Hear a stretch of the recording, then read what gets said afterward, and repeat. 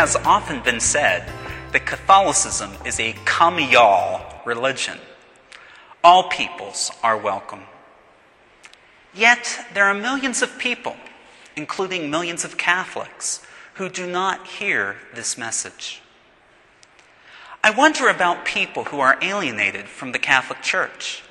If they climbed the mountain of their fears, what would they find at their local house of God?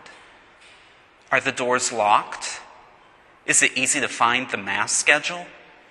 Do people complain about what the newcomers are wearing? Do people roll their eyes when the newcomers make mistakes?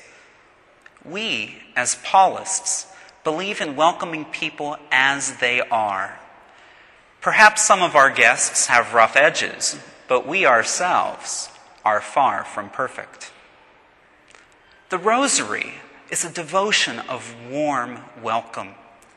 It's steeped in centuries of Christian tradition.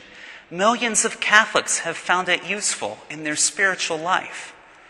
What a great way to share in the faith of those who have come before us. When Christians inquire about becoming Catholic, many want to learn the Rosary immediately. They see it as a way to celebrate their Catholic identity. But with a change of mindset, the Rosary can become a source of alienation. We must beware turning the Rosary into a litmus test of orthodoxy. Do we speak about the spiritual benefits we receive from praying the Rosary? Or do we speak of the Rosary as an obligation that good Catholics must pray every day? Do we welcome newcomers to the Rosary group who don't bring beads or don't have the prayers memorized? Christ dined with tax collectors and sinners. He urged us to invite the poor, the crippled, the blind, and the lame to the feast. Surely, our devotions must reflect Christ's spirit of hospitality.